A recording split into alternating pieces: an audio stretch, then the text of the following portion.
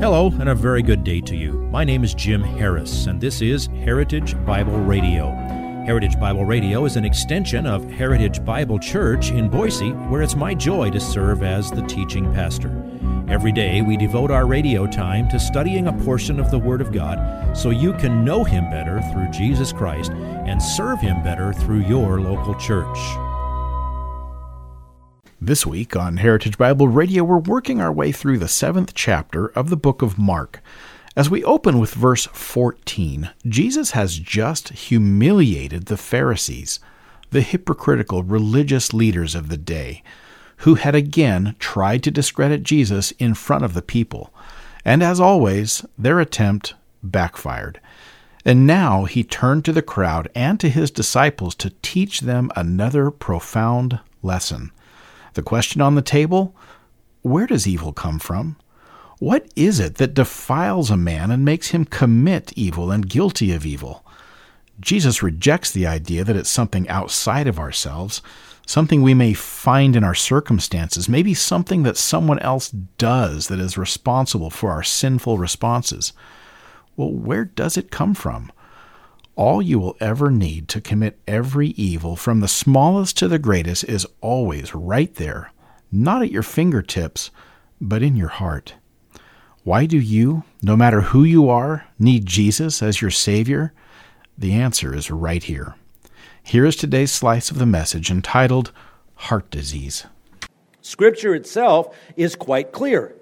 Famous passage, 2 Timothy 3, 16 and 17.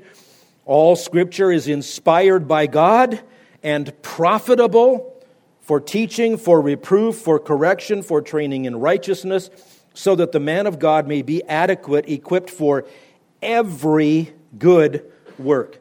There is not one single good work you could ever do for the glory of God that the Scriptures will not equip you to be ready to do that good thing. The scribes and the Pharisees flagrantly rejected that concept. They had things more weighty, more necessary. Or there's the famous saying in 2 Peter chapter 1, verses 2 and 3, grace and peace be multiplied to you in the knowledge of God and of Jesus our Lord, seeing that His divine nature has granted to us, perfect tense, everything pertaining to life and godliness through the true knowledge of Him who called us by His own glory and excellence. Through knowing Jesus Christ, which comes only through the Scriptures, you have everything you need for life and godliness. Or consider this passage from the pen of King David in the Old Testament Scriptures that they said they could overrule. Psalm 19, starting at verse 7. The law of the Lord is perfect, restoring the soul. The testimony of the Lord is sure, making wise the simple. The precepts of the Lord are right, rejoicing the heart. The commandment of the Lord is pure, enlightening the eyes. The fear of the Lord is clean, enduring forever. The judgments of the Lord are true. They are righteous altogether. They are more desirable than gold, yes, than much fine gold, sweeter also than honey and the drippings of the honeycomb. Moreover, by them your servant is warned. In keeping them, there is great reward. What will Scripture do for you? Restore your soul, make you wise, rejoice your heart, enlighten your eyes, cause you to have life that is enduring forever, cause you to know truth and righteousness, to have something more desirable than gold, sweeter than honey. It'll warn you, and it will bring you great reward. And so what does King David say in response to that? Who can discern his errors? Acquit me of hidden faults. Also keep back your servant from presumptuous sins. Let them not rule over me. Then I will be blameless, and I shall be acquitted of great transgression. Let the words of my mouth and the meditation of my heart be acceptable in your sight, O Lord, my rock and my redeemer. How would you do that? By speaking what God says from His word, which does all of those things. Then there's Deuteronomy chapter 4, verse 2. Every word of God is tested. He is a shield to those who take refuge in Him. Do not add to His words, or He will reprove you, and you will be proved a liar.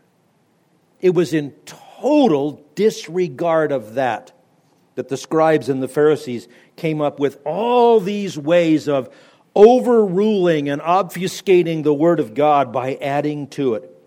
They were obsessed with keeping rules and regulations about their external behavior, what you could taste, what you could touch, where you could go, what you could do, what you couldn't do, and they totally missed the point of what their true spiritual condition actually was.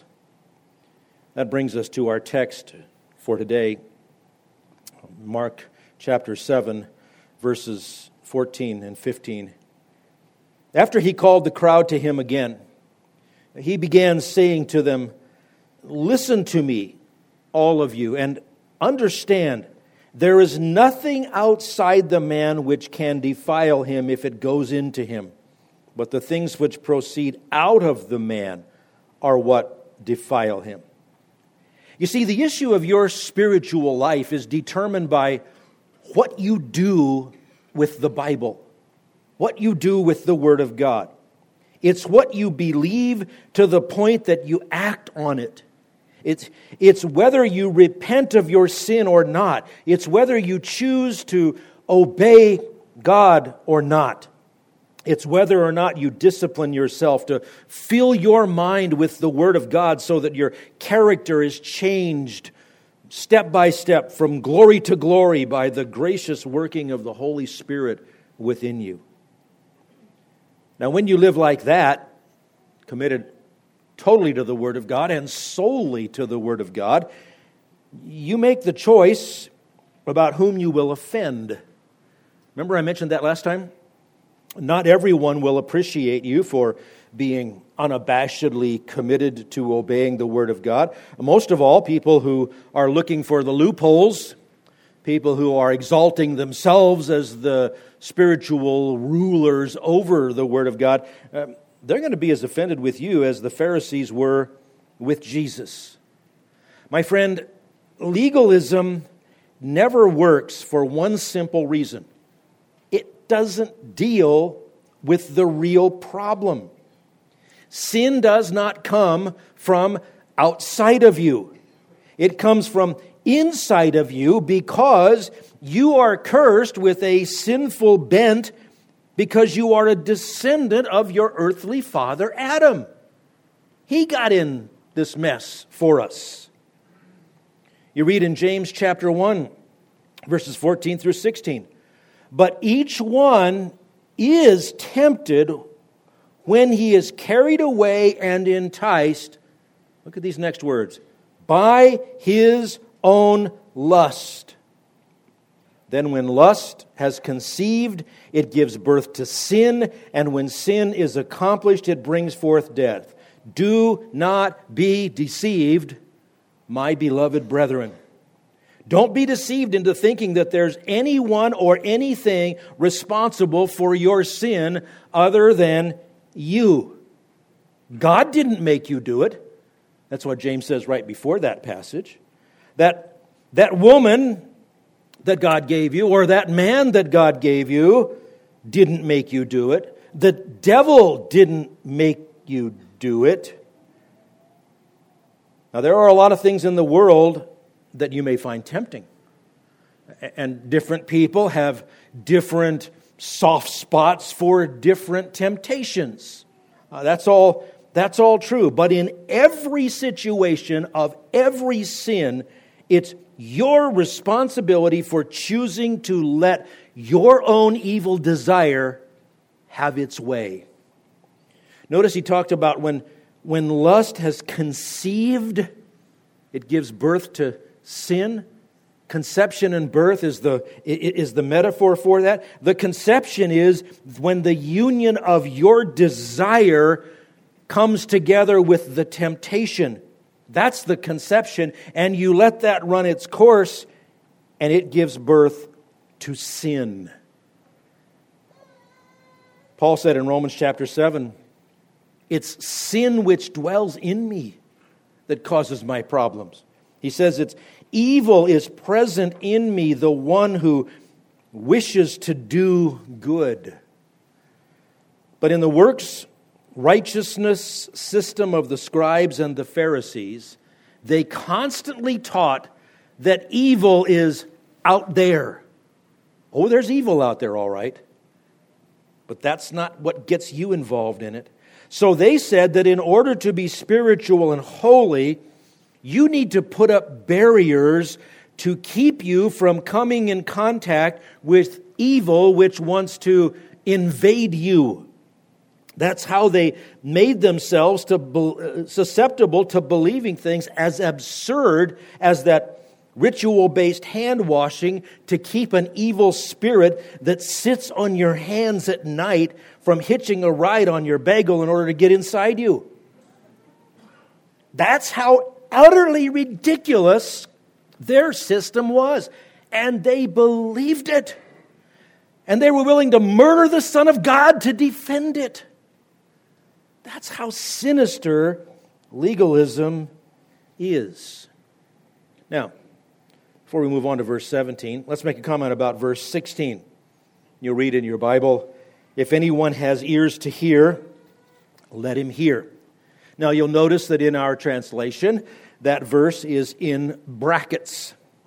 The better translations either put it in brackets or they omit it from the text and include it in a marginal note or a footnote because that verse does not appear in the earliest and the most reliable manuscripts.